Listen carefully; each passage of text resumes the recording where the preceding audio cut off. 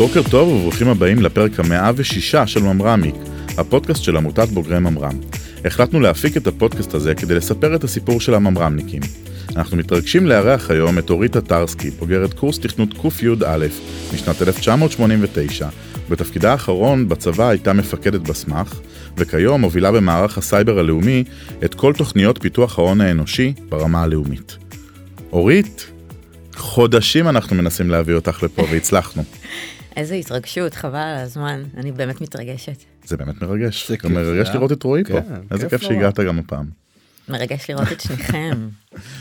אז באמת אנחנו כולנו מכירים כבר המון שנים, ועוקבים אחד אחרי השני ורואים כל מיני דברים מעניינים, ואנחנו חושבים שאת בתפקיד מאוד מאוד מרתק היום במערך הסייבר, וננצל את הזמן שלנו פה, גם קצת להעלות זיכרונות, וגם לדבר על המערך המיוחד הזה, שהוקם פה לפני לא מעט שנים. קורס תכנות ק"א, צחקנו על זה כשדיברנו לפני, שזה במאה הקודמת. אז באמת רק רועי עשה קורס תכנות במאה הנוכחית. על הגבול, נו, אל תעשה אותי. 2000, אתה אחרי באג 2000, זה לא נחשב. ביזון. רצית להגיע לקורס תכנות, זה קצת תקופה אחרת ממה שאנחנו מכירים היום, שמחשבים היום הרבה יותר נגישים לכולם. אני חושבת שהסיפור שלי התחיל כבר בכיתה זין, הייתי בכל מיני חוגי מכוננים, מיציתי כבר את החוג של התיאטרון, ואת החוג של הפיזיקה, ואז פתאום צץ איזשהו חוג חדש, בייסיק. אז אמרתי, יאללה, מגניב, בוא ננסה. בוא נזיז את הצו.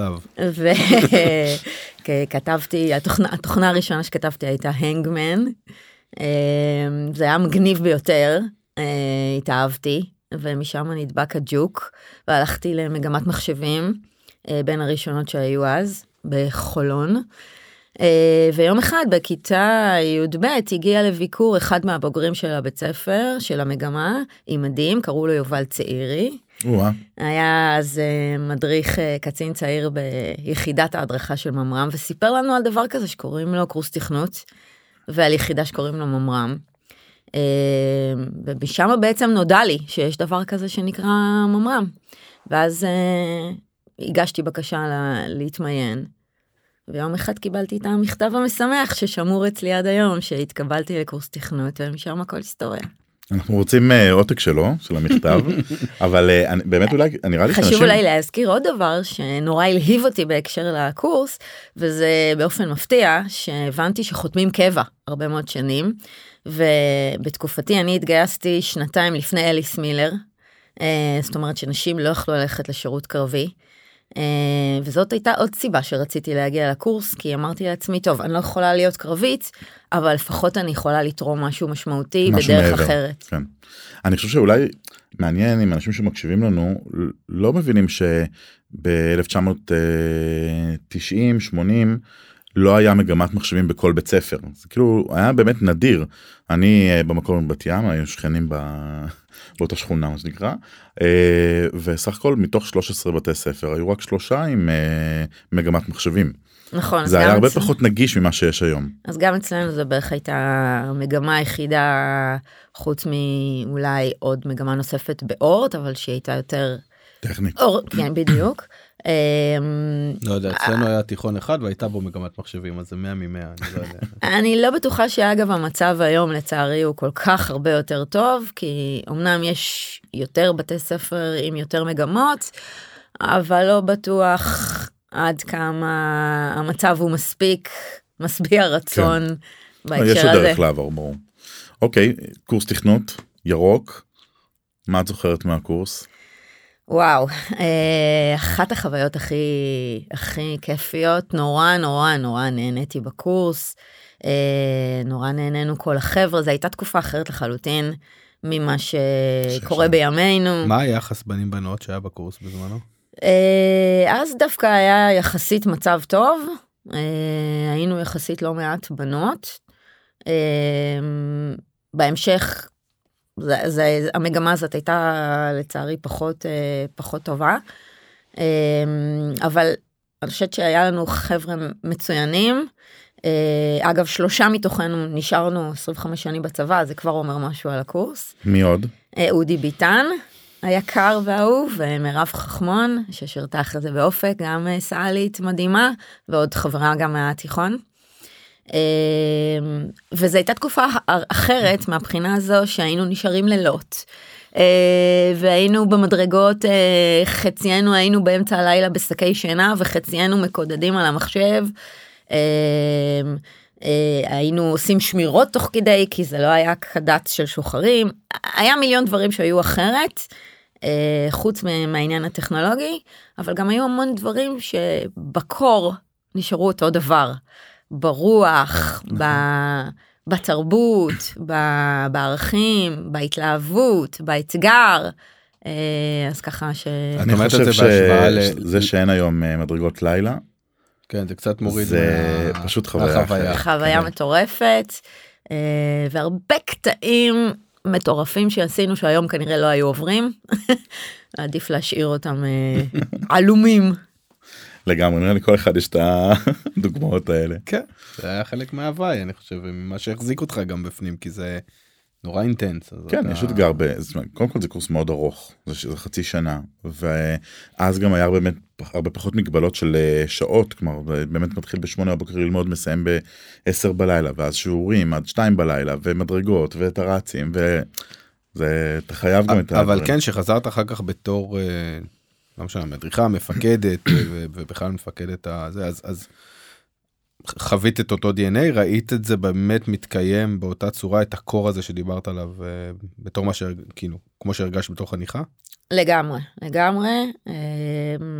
אני חושבת, תמיד אמרתי, שאלו אותי, איך אני מגדירה את בסמך, אז תמיד אמרתי שזה סוג של שילוב בין יחידה צבאית, לתנועת נוער, לסטארט-אפ. זה מין מיקס כזה של הכל, והוא לגמרי נשאר כזה. גם כשהייתי חניכה, גם אחר כך כשהייתי מדריכה מפקדת, וגם כשהייתי מפקדת היחידה, האסנס הזה, הוא תמיד היה שזור שם. אנשים השתנו, טכנולוגיות השתנו, פסיליטיז השתנו, אבל הדבר הבסיסי הזה הוא תמיד היה שם. האמת שזה נכון, כשאני חושב על זה, אולי החוויה הכי קרובה שאתה יכול לחוות לסטארט-אפ לפני שאתה משתחרר אולי ומתחיל לעשות את זה בעצמך, כן. זה הקורס עצמו, כי זה באמת משהו שהוא קשה להבין אותו אם אתה לא שם. אני חושב שאנשים, יש איזשהו מתח, מדמיינים מאנשי מחשב בתור אנשים מאוד טכניים, שכותבים דברים מאוד אנליטיים, ועוברים על דאטה והכל, אבל אני חושב שיש מעל זה איזשהו ממד, כדי לתת לך באמת להפוך אותך לטוב, יש ממד אומנותי קצת, ויצירתי, ואתה חייב להביא איתך כל מיני דברים, שהם מעבר לקוד בשביל להפוך את זה למעניין, וזה מתחיל בקורס תכנות, אגב, לא רק בקורס תכנות, בשאר הקורסים גם כן, אבל... אני חושבת שרואים את זה גם אפילו בהוואי של המדריכים, כן. בזה שנשארנו חבר'ה עוד מאותה תקופה אחורה, וההוואי של היחידה במסיבות של פורים, בסרטים שעושים, אז תחשבו שיש לנו סרטים שעשינו עוד במאה הקודמת עם מצלמת וידאו עתיקה שערכנו אותה בדרך לא דרך, אז היצירתיות הזאת, ולחפש כל הזמן לעשות דברים מגניבים חדשים, והחברותה הזאת, זה משהו שתמיד נשאר. היה לך שירות מאוד ארוך ומאוד מגוון, גם בתפקידים מקצועיים ביחידות למיניהם, וגם באמת בסוף בתפקיד כמפקדת בסמך. איך את מסתכלת היום בפרספקטיבה של זמן, כבר אחרי כמה שנים שהשתחררת, מה ההיילייטס, מה הם שני הדברים שאת הכי לוקחת מתוך השירות הצבאי? וואו, נורא קשה למקד את זה בשני דברים. אני באמת חושבת שהשירות עשה אותי הבן אדם שאני היום. באמת מכל בחינה. ברור שברמת הידע המקצועי, אבל זה כאילו obvious. אני חושבת שברמת העיצוב של האישיות, כל מה שאני היום, באמת, אני לא יכולה אפילו להפריד את זה לחלקים.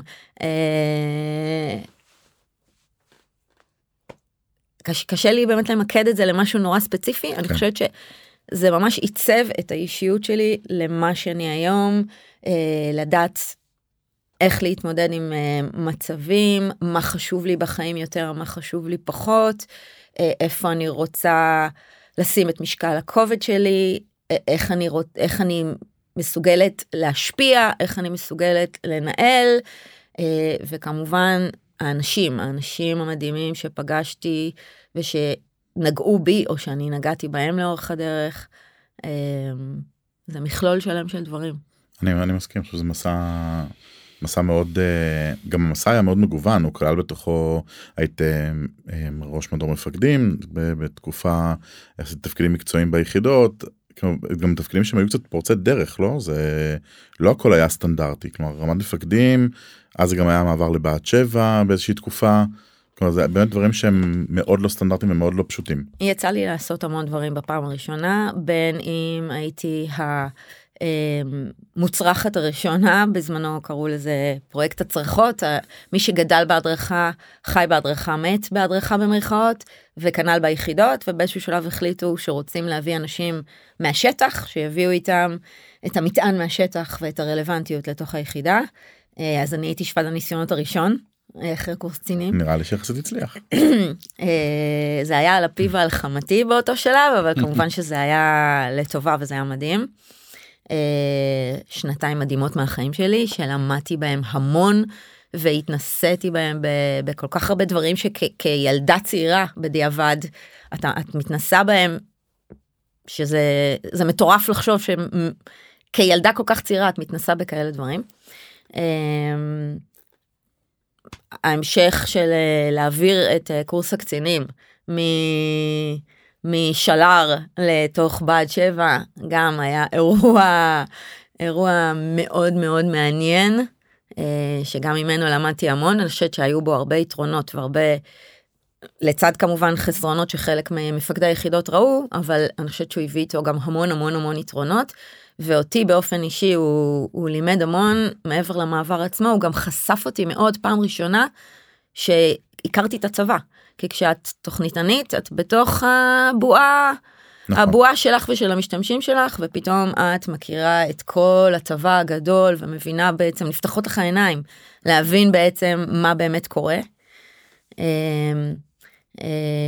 גם העולם המקצועי, כל מה שעשינו כשהייתי בשוהם, טירת האגם והחיבור הבין זרועי לזרועות, כל הממשקים הבין זרועיים, זה גם היה פריצת דרך ראשונה, שפעם ראשונה שזרועות, שבכלל הייתה חומת ברלין שלא נפלה ביניהם, פתאום היה צריך לייצר ביניהם.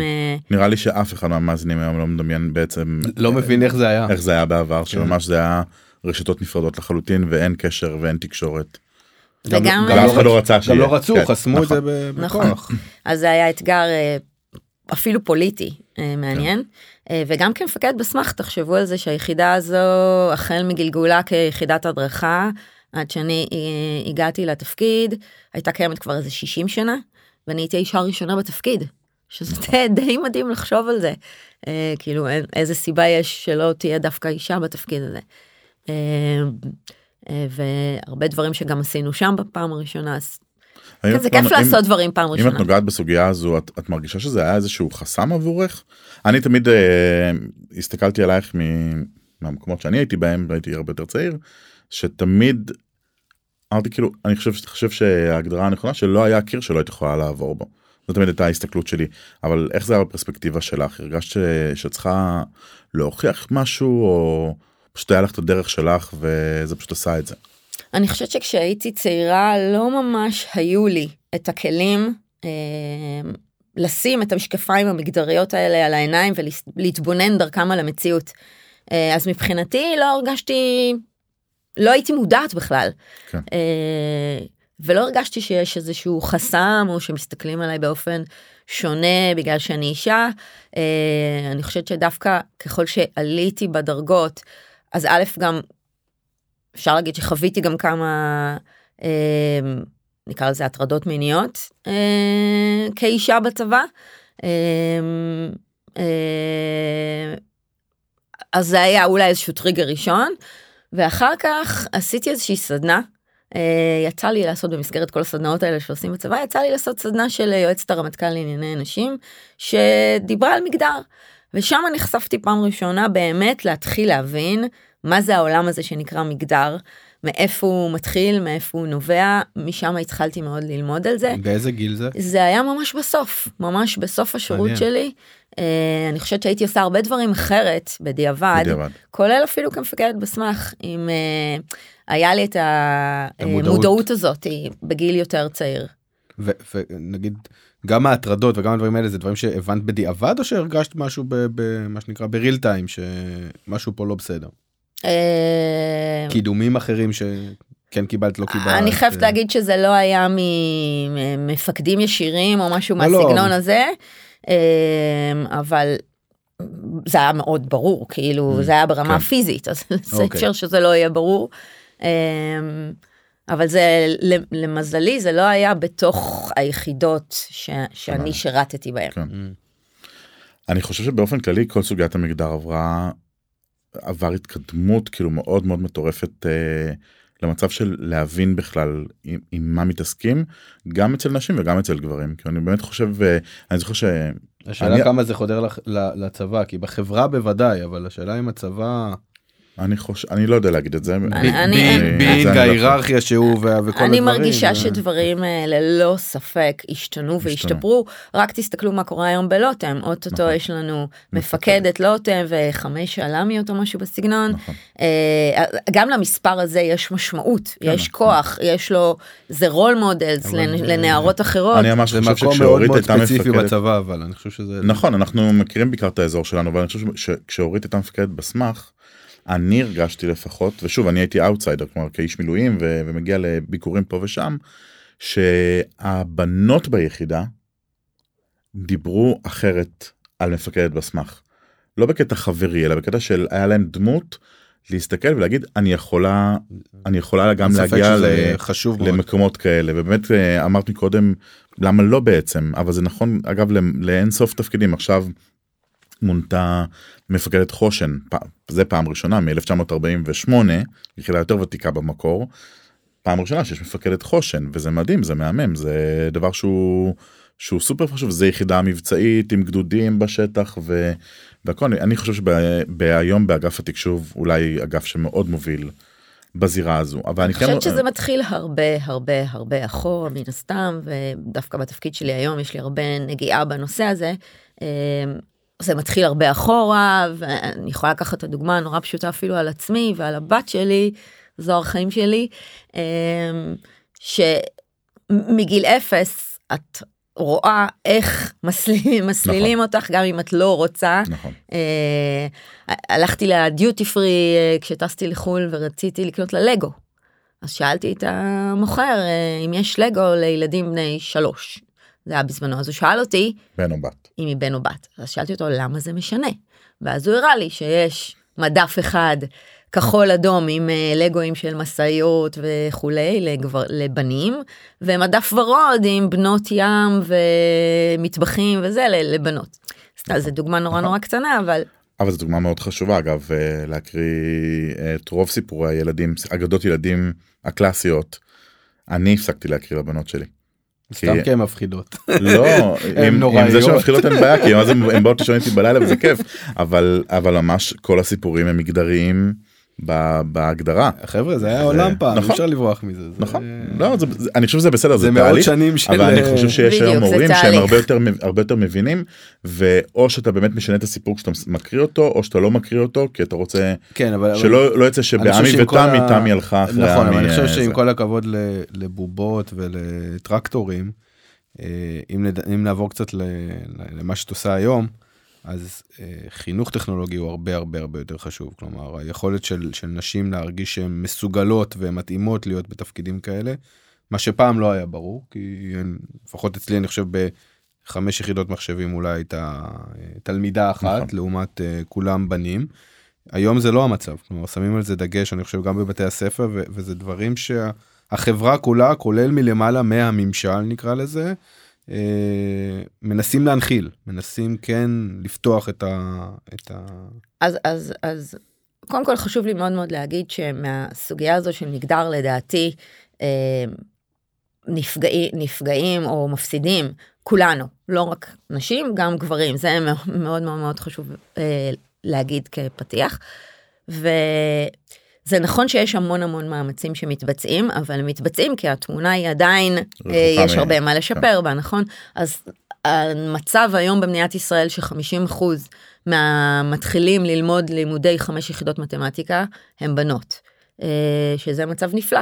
אבל ככל שאנחנו עולים בפירמידה, מכמה עושות תפקידים טכנולוגיים בצבא, לכמה עד בקצה, כמה מקימות סטארט-אפים, הצינור הולך ודולף, מה שנקרא. ולכן יש הרבה מאמצים שנעשים בתחום הזה, ובהקשר הזה, למשל, פרויקטים שמתבצעים לנערות, כמו פרויקט שנקרא ממריות. שמה זה? מה הפרויקט הזה עושה? מי שמכיר את פרויקט מגשימים, זה פרויקט אח, או פרויקט אחות של הפרויקט הזה. גם מכין ילדות, נערות, בכיתות י' עד י"ב, לתחום הסייבר, מין חוג כזה אחר הצהריים, אבל הוא מותאם מגדרית לנערות. ובעצם הוא מנסה למפות את החסמים הספציפיים שנמצאים בפני בנות, ולהתמודד איתם. והחלק המשמעותי, מעבר לזה שנותנים להם את הידע הטכנולוגי, הוא דווקא החלק של להתמודד עם החסמים הספציפיים של המגדר, כמו למשל תחושת המסוגלות. למרות שאני בת, ואולי מסביבי משדרים לי שזה טכנולוגיה זה פחות בשביל בנות, בחלק מהמקומות, זה דווקא כן בשביל בנות. אז להיות חזקה נפשית כדי לדעת להמשיך בזה ולעמוד על שלך, שזה מה שאת רוצה לעשות, זה גם המטרה? גם להראות לך רול מודלס, לשים את הפדגוגיה, ככה שהיא תהיה יותר מותאמת למה שבנות אוהבות, שזה יותר עבודת צוות, ופחות דגש על תחרותיות, שתחרותיות יותר מדבר לנערים. שזה ללמוד רק יום בשבוע ולא יומיים בשבוע כמו במגשימים, כי בנות מאוד חשוב להם גם שיהיה להם זמן לתנועת נוער ולדברים נוספים, מעבר רק לדבר הספציפי הזה. אז אולי אפילו אם נדייק את זה, לפי מה שאת אומרת, ואני אישית מתחבר לזה, זה לבוא ולא להגיד לבנות בואו תהיו כמו הבנים, אלא אנחנו כן מקבלים שיש שונות מגדרית, ואתם תעברו את מה שמתאים לכם, והם יעברו את מה שמתאים להם, אבל בסוף, ברמה המקצועית וברמת היכולת, אתם אמורים להיות מסוגלים לעשות את אותם דברים בעתיד. נכון, זה מה שנקרא לתת שוויון הזדמנות, בקצה, להביא אותך לנקודה, שממנה זה כבר תלוי בך, את בנקודה שווה, לנקודת הפתיחה של בן בסוף י"ב, אבל עד אז, בגלל עד התיכון כבר עברת מסלול חיים שלם, את כבר לא עובר, אלא עברת משהו, אז בואי נתאים את התוכנית ואת התהליך שאת עוברת לנקודת הפתיחה שבה את נמצאת. אם ניתן את זה אולי בקונוטציה קצת שלנו, של בסמך, אז הרי גם בבסמך התחילו לפני שנה ומשהו לעשות מכינה לנשים לקראת קורס תכנות שמאוד מוכיחה את עצמה לפי מה שאני מכיר, שבאה ואומרת אנחנו כן רוצים לחזק אותן לפני הקורס, לא כדי שהם יתחילו את הקורס יותר טוב, אלא כדי שהם יסיימו אותו יותר טוב, כלומר לבנות אותם באמת ממקום של מסוגלות וביטחון עצמי ופרויקטים ותרגולים, כדי שהם יגיעו יותר חזקות ומבוססות להכשרה. בעיניי זה מטורף. אגב, גם דיברנו על כמה בנות היו בקורס של אורית, גם אצלי היה אגב נוכחות מפתיעה, אני חייב להגיד, והיום זה עומד על 50%, וזו עבודה שאם לא משקיעים באנרגיה, והיא לא ב-KPIs של הארגון, זה לא קורה. אז אני חושבת שזה בעצם העיקרון המנחה של כל התוכניות האלה, זה לחפש את האוכלוסיות הספציפיות שהן פחות מיוצגות היום, כן. בעולם הסייבר בפרט וההייטק בכלל, לחפש את החסמים הספציפיים שעומדים בפני אותה קבוצה, ולנסות להתמודד איתם בתוכנית שהיא טיילור מייד לחסמים הספציפיים האלה. כי ילדים בפריפריה יש בפניהם חסמים מסוג מסוים, נערות חסמים מסוג אחר, נערות דתיות שמתגייסות לשירות לאומי, חסמים נוספים, מגזר ערבי, מגזר חרדי, כל קבוצה, וגם בתוך הקבוצות האלה יש הרבה תתי קבוצות, כל קבוצה יש לה את החסמים הספציפיים שלה. ולכן הרעיון הוא לחפש את החסמים האלה ולנסות להתמודד איתם כדי להביא לאיזושהי נקודת פתיחה שווה. של מה? של גיוון? זה מה שעומד לפני העיניים כל הזמן? מה שעומד לפני העיניים, לדעתי, אני מסתכלת על זה בצורה אפילו עוד יותר רחבה, בצורה של ממש ביטחון לאומי. למה ביטחון לאומי? א', ברמה הפרקטית, אנחנו צריכים יותר אנשים בעולם הטכנולוגי. בין אם בצה"ל או בגופי הביטחון ובקהילייה, בשביל לייצר לעצמנו יותר ביטחון, כי אנחנו אחת המדינות באופן טבעי הכי מותקפות במרחב הסייבר. במישור הנוסף, אנחנו יודעים שהסייבר וההייטק בכלל זה הקטר הכלכלי של המדינה. ולכן על אחת כמה וכמה אנחנו צריכים עוד אנשים כדי לחזק את עצמנו לשם. אבל במישור החברתי, שזה המישור השלישי הנוסף, ככל שנכניס יותר אנשים לתוך התחום הזה, אנשים שהם כרגע פחות מיוצגים, אנחנו נייצר גם חוסן חברתי יותר משמעותי. נעזור להם במוביליות חברתית, שזה אומר, ניקח כדוגמה, דיברנו על פריפריה, אנשים שמגיעים מהפריפריה, להצליח להכניס אותם לתוך עולם ההייטק, זה גם לייצר להם אחר כך משכורות אחרות, תנאי חיים אחרים, או אנשים ממגזר ערבי או ממגזר חרדי. זה גם לחבר אותם לחברה הכללית שבה אנחנו חיים.